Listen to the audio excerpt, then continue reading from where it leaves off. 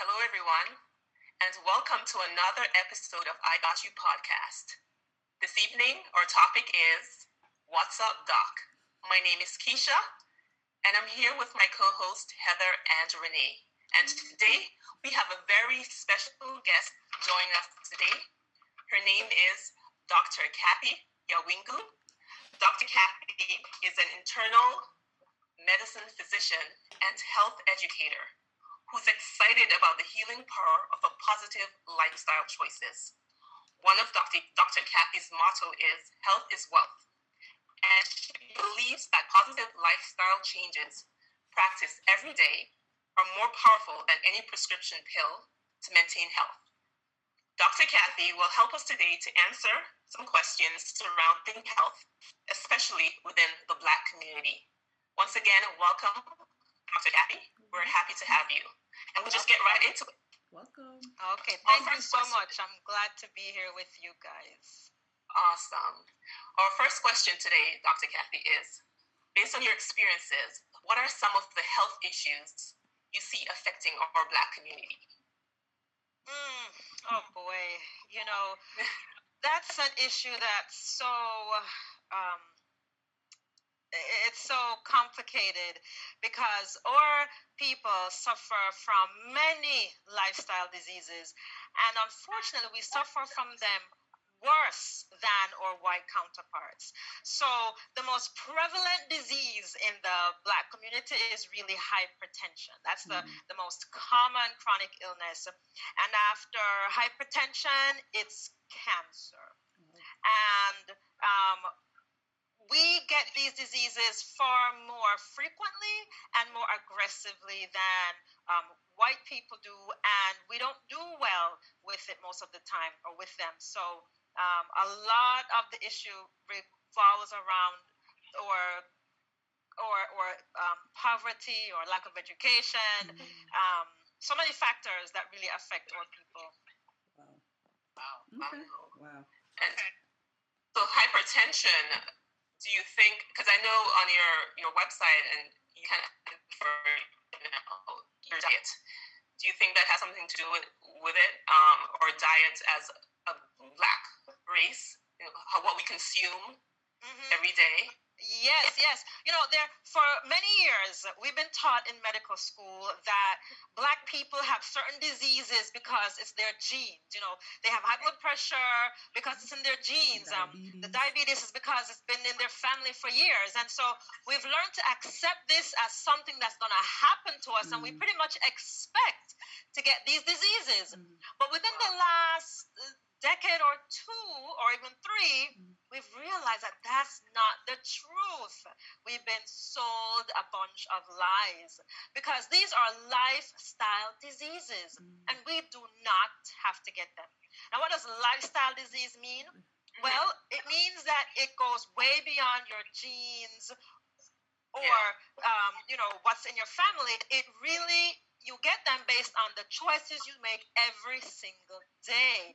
What you choose to eat, how much we choose to move, how much we allow stress to impact us and really, drive us crazy. All these things affect our bodies and lead to disease. So we're realizing more and more that if our Black community is well educated and has the right support to take care of themselves, we don't have to suffer the way we are from these illnesses at all. So yes, there is hope for change once our people are more empowered. Right. Okay, that's great. Okay. Wow. All right, Dr. Kathy, I do have a question, right? I've realized that a lot of Black people are lactose intolerant. Is it something that's genetically in us that we can't process the lactose? Yeah, you know what? That lactose intolerance is because we are normal. Normal people are lactose intolerant. Really? Right. Now, what do I mean by that? Well, every mammal, a mammal is an animal that produces milk to feed their baby, their infant. Every mammal that makes milk has a lactose in the milk. So cow's milk has it, mom's milk has it, every mammal milk has it, mammalian milk has it. And so infants from birth to about 2 to 5 years old, they have the enzyme needed to break down lactose. It's a sugar that has to be broken down. But as we get older, we lose that enzyme. That's a natural process of just growing up. We lose that enzyme, and there's no need to consume milk anymore. And so whenever someone drinks milk and they don't have that enzyme to break down the lactose, then they get the sugar gets in the colon and gets fermented, and they get bloated and gassy and diarrhea and all these uncomfortable feelings because they're not meant to have the lactose in their colon. And so being lactose deficient, not having the enzyme to break down lactose is actually a normal occurrence. And you find that in about 70% of the world's population.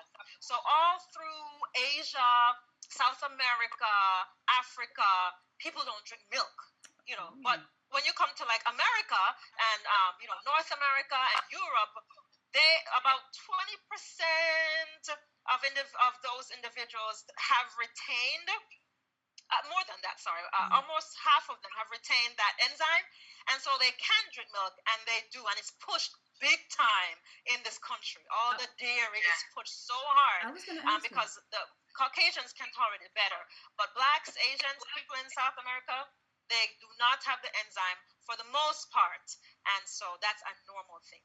Wow. So why they push it so much with babies then? Like we have to give our babies milk and whole milk and everything like that.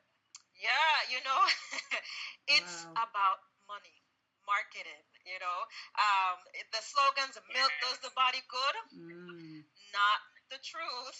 And I know this sounds really, this is like a shock to many people. Like, what? Milk seems like the perfect food, like it's essential. But it's not. When you travel, when you look across the world's populations and at the healthiest people, they're not drinking milk. They're walking, they're eating fruits and vegetables, they're hanging out with their families, their stress level is low. Yes. They live to 100, they're healthy. They don't have any milk, any great amount of milk. Maybe a little bit here and there, but not a lot like it's being pushed here. Right. So it's really a marketing thing in this society that we find ourselves. But on a more serious note, we should never give babies cow's milk. A baby's best food is mom's milk. That's so important. And if a mom cannot or chooses not to breastfeed because it's her choice, some moms don't want to, then at least get a formula that's soy. Don't get a formula with cow's milk. Your baby's just going to be gassy and uncomfortable and up all night. So get a formula with soy. That'll be much better for the baby. Okay. Well, thank you. Yeah, and for me, at my age, milk, I am gassy. I'm bloated. I am bad. Like it could not be good for you if it's having all those effects on your body. It's just not. And I think more now in my early 40s. Yes. Wow, I would never have guessed. You look like you're barely 20. We'll take it. Yes, but no, really, milk is not the best food. And if anything, I want our listeners and viewers to really revisit that topic. Should I be giving my children milk? Do we need cow's milk? You can always replace with a healthy alternative. I push big time to all my patients, get a nut milk, a seed milk. They're everywhere now. Almond milk, soy milk, rice milk, oat milk, it's all over the place. It's lower in fat, which we don't need so much of. It's lower in pus and antibiotics. And I know that wasn't a pleasant thought. I know, I watched it, yeah. Absolutely. It's true. Yes, but or people really be better off just not consuming milk. And what gets people is that when you say stop drinking milk, it means stop eating ice cream and yogurt and cheese. Yes. I know, and that's the tough part. People can put milk aside and get almond milk, but no ice cream? Right. That really is a tough one. But when you're trying to really... Heather is like, all right. I've heard enough of that one. But, really, when you're trying to assess, how can I get my best health? How can I help my family to flourish with the best health possible? you have to start looking at the dairy products and trying to replace them with plant alternatives. It will go a far way. Okay. That's great. Thanks. Okay. Thank you. Thank you. Okay. So, what do you think are so many Black people deficient in vitamin D, and what are the symptoms of, and how do we prevent it? Yeah. So, vitamin D is so important for health. We are discovering more and more how important it is. There's a vitamin D receptor on every cell in your body, which means that it's a part of almost every function. You find it on white cells for the immune system. You find it on nerve cells, on hormonal organs. You need it for everything to function well. And so we know it's important. How do we get vitamin D? Well, it's not found easily in plant sources. We really were meant to be out in the sun. When you go out in the sun rays hit your skin, and then there's a reaction that occurs within your skin with cholesterol and the sun rays that forms vitamin D. And then it goes into your bloodstream and into all of your, throughout your blood, and gets to where it needs to be. And so if you're not in the sun a lot, you're not going to get adequate vitamin D. And many of us don't really find ourselves in the sun much. I don't know how much sun you ladies got today, but I didn't get a whole lot. Right. That's so true. We don't find ourselves in the sun a lot. That's the first thing. And, because we just have busy lifestyles, we're inside a lot. We work inside. We're always doing something inside. And where we live, if we're in the northeastern hemisphere, we don't get sun that much all year round anyway. In the winter and in the fall, it's not that sunny a lot. So, we weren't really supposed to be in this atmosphere. When we're in our motherland, we get sun all the time, and, we're out there and we get our vitamin D. But when we're here in the northeastern hemisphere, we don't get the sun we should. We aren't outside, and so we're deficient. And also, the more melanin you have, that's the pigment that gives our skin that beautiful hue. The more melanin that we have, the more sun you need to convert vitamin D. So, for example, if you're a very light-skinned person, you only need about 15 minutes in the sun to get 5,000 or 10,000 international units, which is a good amount. That's all you need for the day. If you're a medium complexion person, I'm gonna guess maybe, like Keisha, I can't tell for sure, but medium complexion, maybe you need about 30 minutes in the sun every single day. So that means going outside, exposing your face, your arms, your neck to the sun and getting it. But if you're a dark-skinned person, like a really dark-skinned person, you need like 45 minutes of sunlight every single day. And you have to be outside, not getting it through the screen, the glass of the window from, your office or the car. You have to be outside and get direct rays. And so, it requires a lot of thought, planning, and effort to get the vitamin D that you need. And so, we are much more deficient than everybody else here, pretty much, in this country, or in America, because your audience is probably wider than America. So those in America certainly are very deficient. And that's a problem, because being vitamin D deficient has been shown to be linked to many illnesses. Yes. Vitamin deficient women have a higher risk of breast cancer, higher risk of infections, sniffles, colds, flu, COVID. Fight things as well. So vitamin deficiency really has significant impacts. And apart from the cancer and the infection, also bone pain, soft bones, and more fractures. Wow. So, it's significant, and we have to pay some attention to it. Wow. If you can, get outside. I mean, that's really the best way to get your sunshine. But if So the other alternative is also, because that's what I've been told, to take vitamin D tablets. Yes. Vitamin D3. Or D3. Yeah, I was prescribed vitamin D 10,000. So I try my best to get outside as often as possible, and but I'm still deficient. I check my vitamin D maybe once a year, every other year, and if you're listening really you should ask your provider to add vitamin D to your blood work panel. You want to know what your D level is. It's something that you should ask for, especially if you're an African American. Right. So get your vitamin D checked. If it is low, you need to do something about it. Go out more often. If you can't, take a supplement. I take about 5,000 units every day in the liquid form of D3. D3, D2, either one you choose, but you need about 5,000 units, international units a day to be on the safer side of D3. Okay. Yeah. That sounds good. So we're going to shift gears a little bit, and I wanted to talk about some of the most infections in women are said to be bacterial vaginosis and yeast. Can you explain what is yeast and BV, and what are the symptoms and just the main differences that you see between those two? Sure. So first of all, bacterial vaginosis and a yeast infection, they're not STDs. They're not sexually transmitted diseases. So nobody has to feel bad or ashamed if they have either of these things. The vagina naturally has bacteria.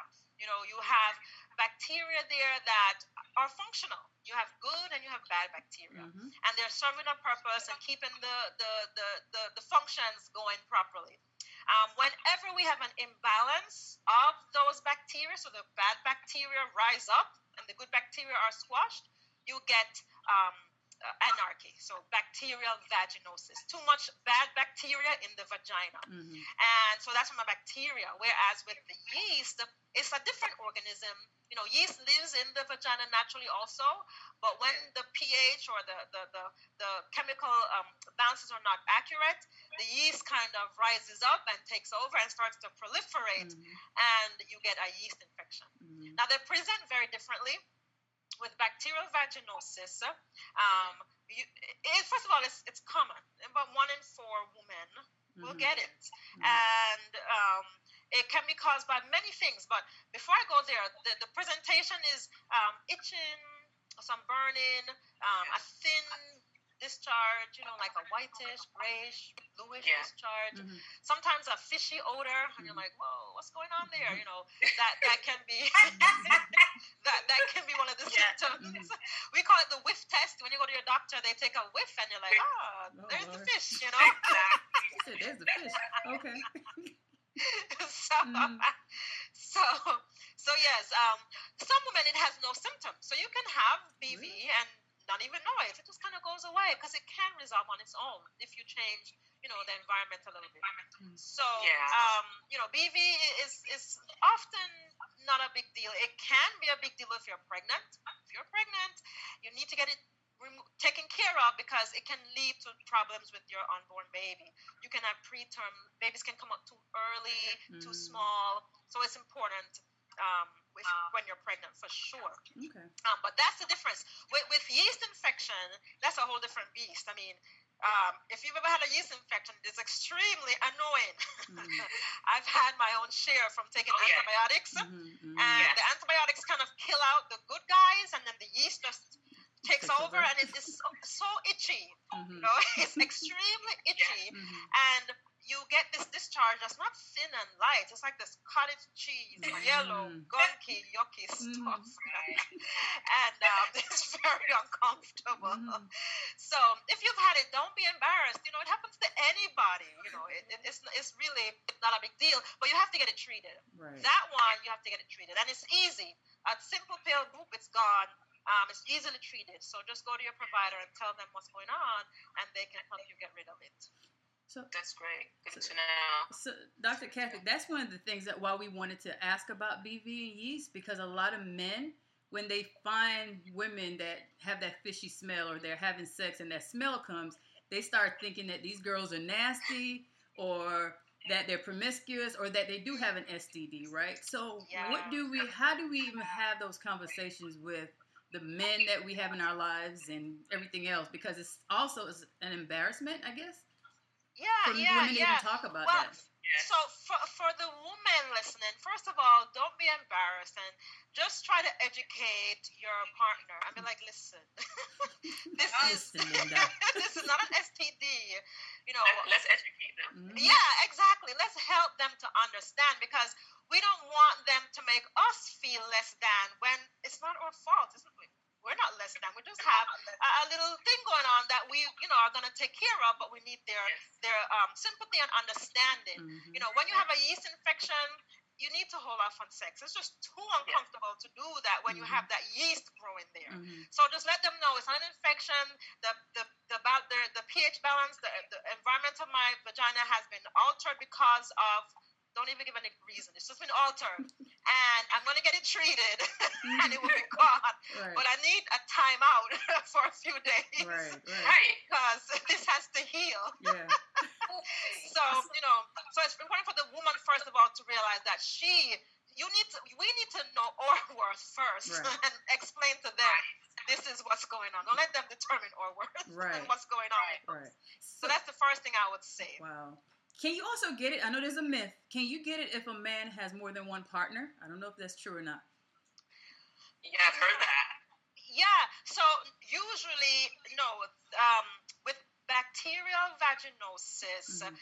the causes can be if a woman has a new sexual partner. Yeah. So his chemical stuff changes her chemical stuff, and then she gets that infection. He didn't really give her an infection, but just the pH and the chemicals and the environment has changed because he has introduced a different environment pretty much. Right. Or if the woman has many sexual partners, so multiple exposures, that's one cause, but not necessarily the cause of BV.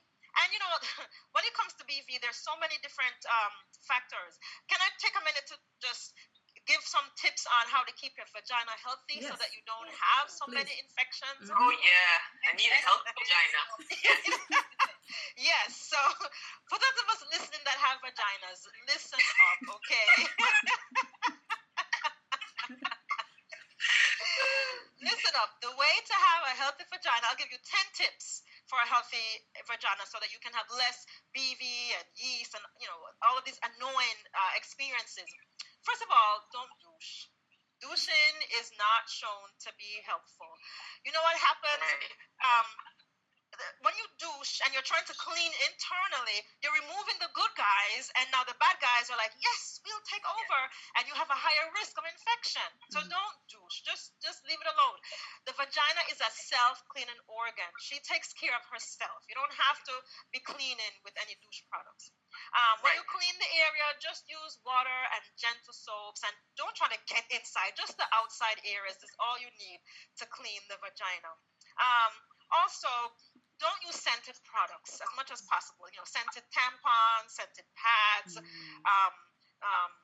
Don't spray scented perfumes up, inside of you. Too many chemicals. Too many chemicals. The vagina doesn't need all of that. So don't spray those things inside of you. Avoid tight underwear and really tight pants. Your organ wants to breathe. So when you have really tight, constricting. Sorry. I feel like Dr. Kathy's preventing me from being sexy. I'm just saying. Oh God.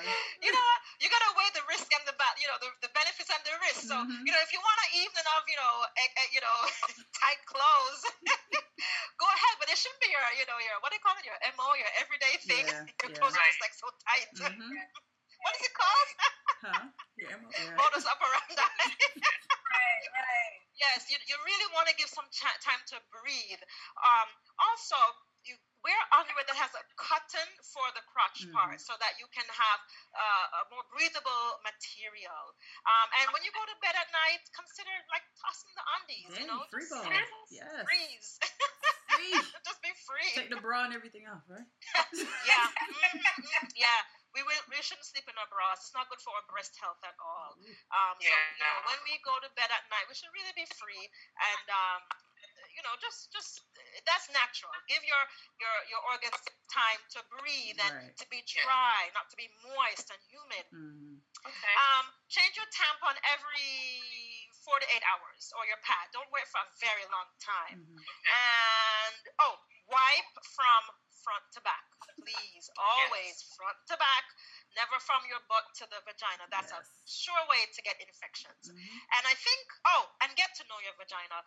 Take a mirror, look down there. Yes, honey. Look here, Yeah. Renee. Look down there.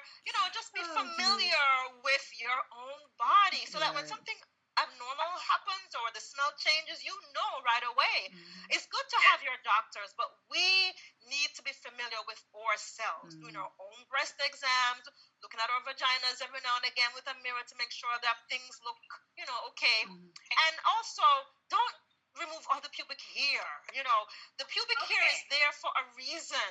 And when you start shaving everywhere, shaving everything, you get. Dr. Kathy, we need to talk again, Dr. Kathy, again. So I'm going to have to stop. Oh, really? Listen. What did you say, Renee? I missed that one. Michelle Watts? Jeez. No. Right. I didn't say. No, it's okay to if you wanna have a nice appearance and shave the bathing suit area, so you're not like all fluffy and everything's coming out.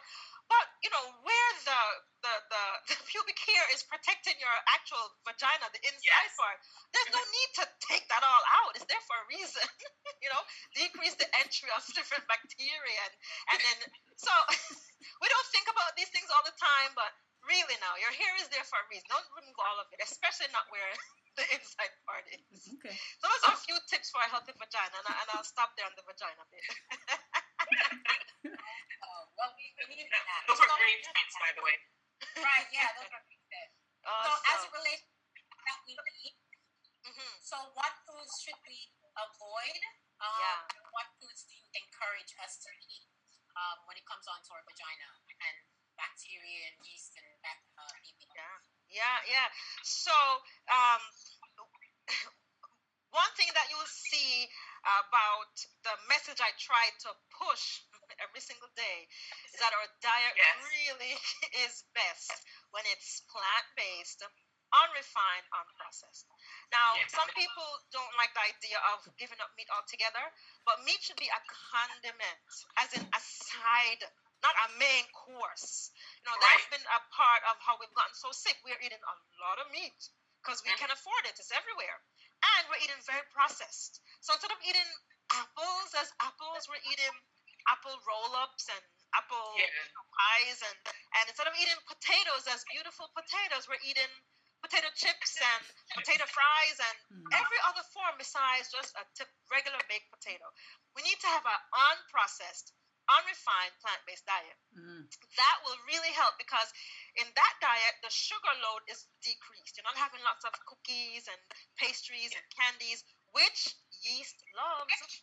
A very high sugar diet with lots of white flour, it increases your chance of yeast infections. Yeast just loves sugar. So when you have a lot of yeast, decrease your sugar intake significantly, your processed sugar intake, which means eat sugar in a fruit or eat it in a sweet potato, but don't eat it in like ice cream or where you add sugar to stuff. That's bad news for your vagina and your whole body. Actually, it really is bad news.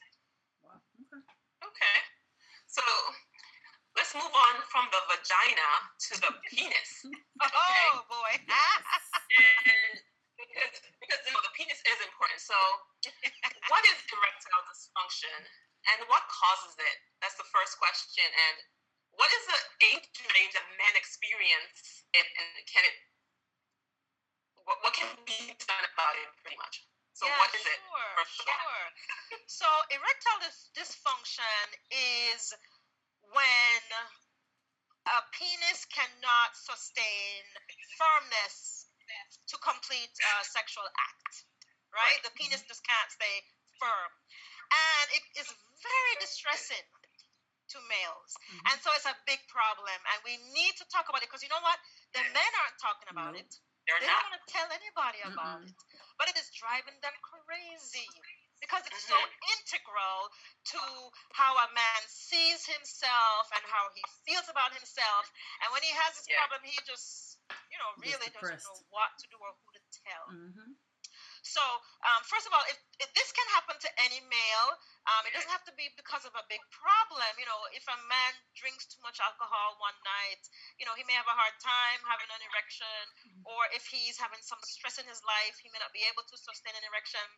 But if a male has this issue for more than 3 months and he just can't, shake this problem, he should see his doctor. And they need to have a discussion. Because what men may not realize is that the most common cause of erectile dysfunction is physical, not mental. Years ago, we thought, it's just in your mind, you need to get over it, it's in your head. And that can be a cause, but the most 70% of erectile dysfunction is physical, meaning there is something limiting the blood flow to the penis. There's not enough blood going there. And if there's not enough blood going to the penis, guess where else could be suffering? The heart. Wow. Not enough blood going to your heart. Yes. So men who have erectile dysfunction have a high risk and very likely have problems with blood going to their heart and are a heart attack waiting to happen. Ooh. So you cannot think that it's just all about the penis. No, your heart isn't. It could be involved too. So you really got to address this. You can't ignore it. Wow. Oh, wow. That's a good point. Wow. The blood flow throughout the body is being affected. There are many different reasons. So I said physical is one, and physical could be one, the blood is too thick, so that it's not flowing to the penis well. What makes your blood thick? Too much triglycerides. Where does that come from? Too much oily, fatty food. Too much red meat. Or men, they love the red meat and they think that, I think there are ads that say real men eat beef. Well, real men who eat too much beef won't stand up. Oh, wow. You write that down. Okay. You're not gonna be able to get it up there. So you really have to reevaluate your diet. If you're a male listening, or if you're a female listening who has a male who has erectile problems, really try to go easy on how much meat you're putting on his plate, how much oil you're putting in his pot, how much bacon and fatty stuff you're giving to him. The more fruits and vegetables he eats, the better his chances are of getting better blood flow to his penile area. So really, it could be the diet. Too much cholesterol, too much fat, also diabetes. Diabetes affects every organ in the body, and the penis is not left out. And when a male has, it's for real, diabetes sucks, And the good news, though, it is reversible. If you are listening or watching us, please remember these words. Diabetes is reversible. When I was in medical school, we were taught you can't reverse it, just manage it forever with pills and insulin But no, we've discovered now that with a proper diet and lifestyle, you can get rid of that disease. It just requires the proper education and knowing what to eat and how to eat. And I'll just leave this little tip. A plant-based, unprocessed, unrefined diet linked with good exercise and stress management can really help you get diabetes under control and maybe even gone. So diabetes is one thing that affects the penis, and it decreases the nerve sensation, the blood flow, and that can affect proper erections. Also, obesity, which is growing in our community, and so that affects it tremendously. Also, medications. Some men have taken medications for high blood pressure. That does affect their sex drive, their performance, and also stress. We're in a stressful time, unemployment and family issues. Stress affects how well the penis will be erected. So those things are serious, but they can all be addressed. So don't be afraid to talk to your provider. Talk to somebody who can help. And once you can find the cause, guess what? You can probably take care of the problem. Right. Dr. Kathy, I guess you already answered my question. I was going to ask you, can a lifestyle and diet change a person's with ED? You just already answered that. Yeah. But one question I have to ask: does lower testosterone also affect that too? Yes, thank you for bringing that up because I didn't mention that. That's important. So, physical things, like I mentioned before, psychological issues, hormonal issues like low testosterone will affect the performance of how the penis works, and so that's important too. And as when men get to about 40, 50, sometimes the testosterone level can start to decline, not rapidly, but slowly over time it can. Most men don't really notice a change because they don't have any big symptoms, but some men will notice the effect of lower testosterone. Also, substances like alcohol, tobacco, those do affect how the penis functions. And if you're a male and you're having erectile dysfunction and you smoke and drink, really, really, really try to get rid of those habits. They're really bad habits that affect you all over. They affect your heart, which is the number one killer in this country and in our population. They affect the penis, and I know that's what's going to motivate you. So if it's for your penis, just stop smoking, Smoking for the penis. Yes. Do it for your penis. But stop smoking. Stop smoking for your penis. All right. Do it for your penis. The new slogan. Right. Do it for your penis. Do it for your penis. Yes. that will take off because right. men will jump through loops for their penis. Right. That's true. Right. So, I know a lot of what we talk about as it relates to women experiencing hormonal changes and stuff. Yeah. Never yet that men experience hormonal changes. So, could you speak on that from the standpoint of men and hormones? We just talked about testosterone, but in general, are there other things that we need to consider, or men need to consider, to let them know that, listen, they also experience hormonal changes as well? Yeah, sure. So, definitely. Women, when we are in the menopausal stage of life, we have like a drastic decline in essential or hormones, and we feel the difference. It manifests in many different ways. Men are different. They also have hormonal decline over time, but theirs are more gradual, over years, so they won't necessarily have any drastic changes like we do or we experience as women, but they do have hormonal decline over time and changes, and so lifestyle, really implementing a healthy lifestyle, a healthier diet, higher in fruits and vegetables, engaging in regular exercise from a young age and continuing into older life does help with proper balancing and maintaining a healthier hormonal level. Definitely. Wow. Okay, that sounds good. So, Dr. Kathy, so recently I heard of a situation in which a guy had a prostate exam, and during that prostate exam, he ejaculated, right? Yeah. And it didn't turn out too well for the doctor. So my next question, and the last round of questions, I want to talk about the prostate. And what is the prostate, and why is it important in men? Yeah, sure. That's a great question, because most men don't really know much about the prostate and where it is and what it does and why it's so important.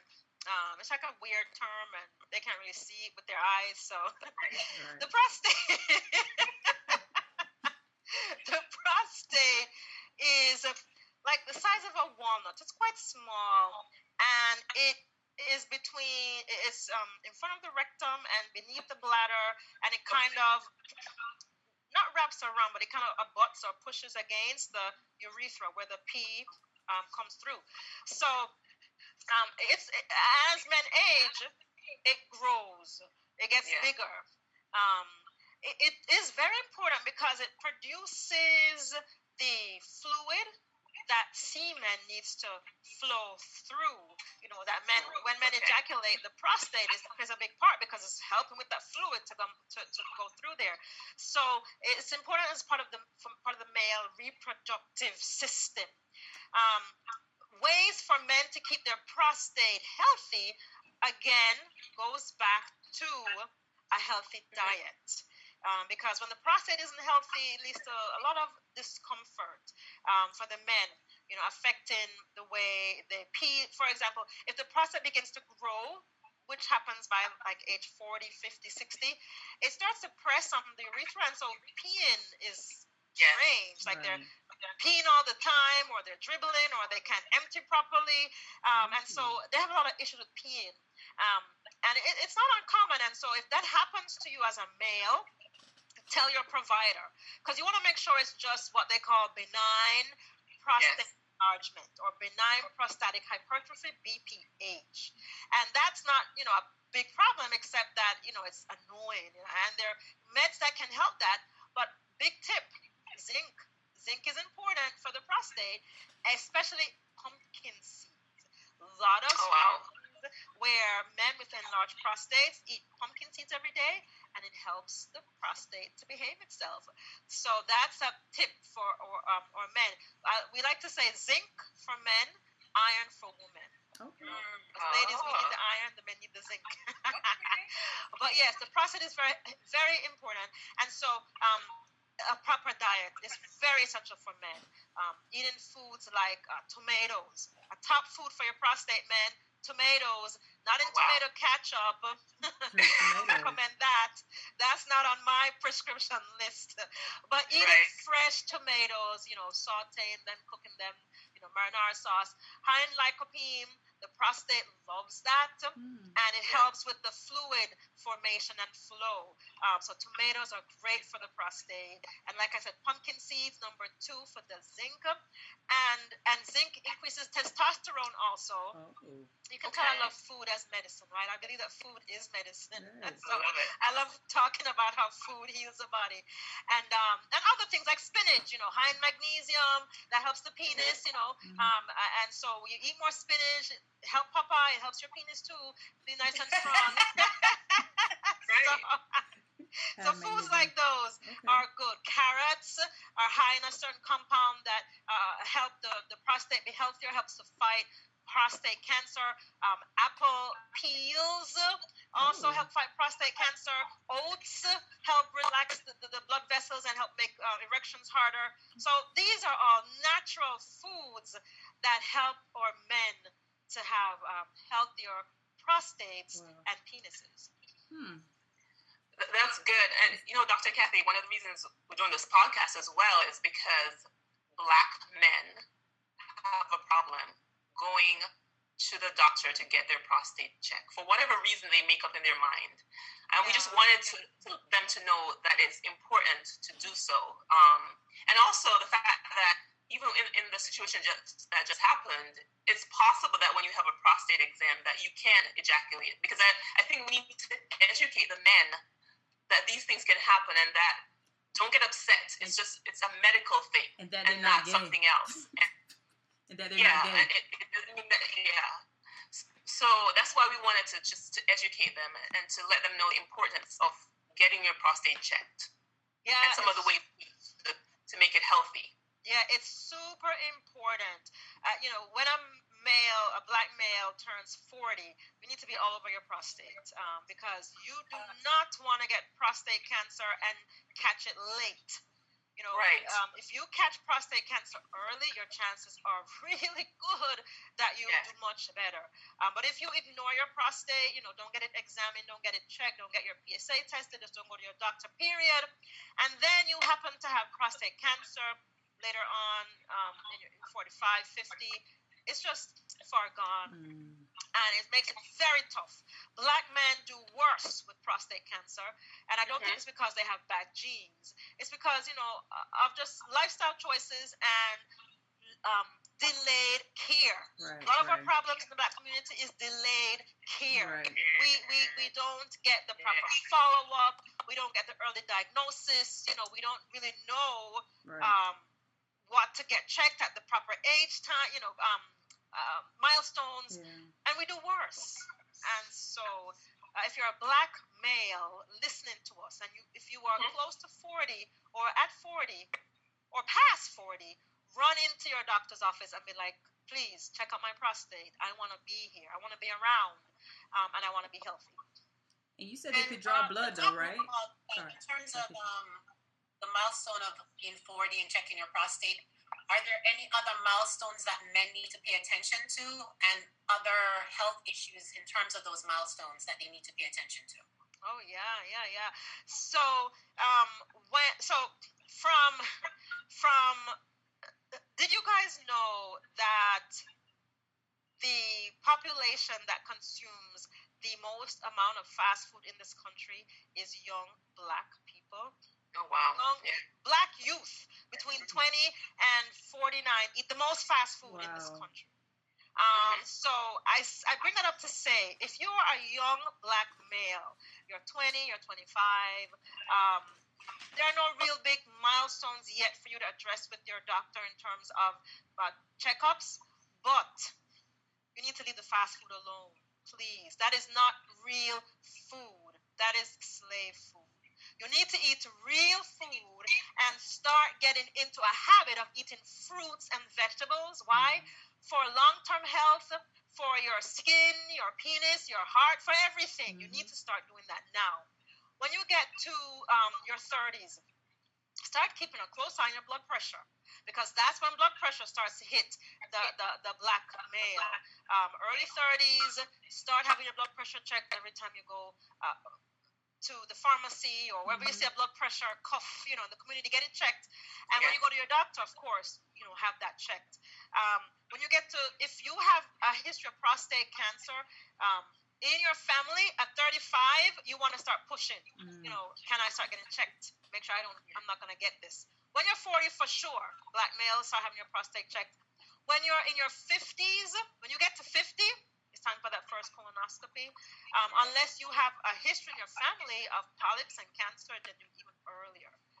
We have examples of beautiful Black stars that have fallen from colon cancer, and so we want to try our best to just stay ahead of it if possible. So when you get to 50, for sure, you need a colonoscopy. And all along the way, you want to have certain things checked, like your cholesterol, keep that under control, your blood pressure, and your hemoglobin A1C. What is that? For diabetes. You don't want to get diabetes going rampant. So have those basic, and your vitamin D, have those basic things checked as you're progressing in life. Okay. Awesome. Thank you. That's great. Heather, do you have a question? I saw that you were about to say something. No, I was going to ask, with the prostate, since they don't want to get tested for the prostate, right? Is there blood work? Can they do that to start getting an idea? Yeah, okay. Sure. So the Urological Society isn't as strict with the digital rectal exam anymore. So you don't have to have that. Talk to your doctor. Some doctors, it may be essential in some cases, but there is a blood test, a PSA test that can be used. There are pictures that can be taken. So it doesn't have to be the rectal exam, but your doctor will decide if you need that part as well. Okay, like that. Thank you. Those are such great topics. Okay. Does anybody have any more questions for Dr. Kathy? No, I think this was so awesome and exciting. God. Thanks, Dr. Kathy. Look, I learned a lot tonight. I know. Oh, no hair, Dr. no Kathy, shave. So what? What did you say, Keisha? I didn't hear that. No waxing. No, nothing. I'm just kidding. But it was great. But so we have a segment before we end our show. Is we talk about gratitude, and we ask our guests, what are they most grateful for? And that's what I'm asking you. What are you most grateful for? What am I most grateful for? Well, I am really grateful for... I have to pick one thing, right? One thing. That's why it's so difficult. It makes you think, right? Oh, my goodness. Oh, that's not fair. Okay. I'm really grateful for mental health. Mental health. Mental health. Because it's difficult when that's not there. Mental health. Right. Great. Well, Good. this was a great episode. We're just happy that you decided to join us. Before we leave, can you tell us your social media handles for the audience? Oh yeah, sure, sure. So you can find me in a few places. Instagram at Wellness Doctor Mom. That's WELLNESS Doctor DOCTOR Mom. That's Instagram. And then for my website is Wellness MD. Wellness MD Mom. And for YouTube it's Wellness MD Mom. And Facebook is Wellness MD Mom. Oh, great. Well, Dr. Kathy, do you have something, Heather? Can I ask one more question? On these websites, do you give the food on what people could eat also to fix some of these issues that we just talked about? Yeah. So my aim is to help folks just feel better, look better, have a healthier family with food, and so I have a blog that I publish that talks about different aspects of food, and the YouTube channel that tries to teach how to make different foods in the kitchen with your kids, because it starts from their kids. If you get them eating healthy early, they'll likely just remain healthy eaters. Okay, thanks.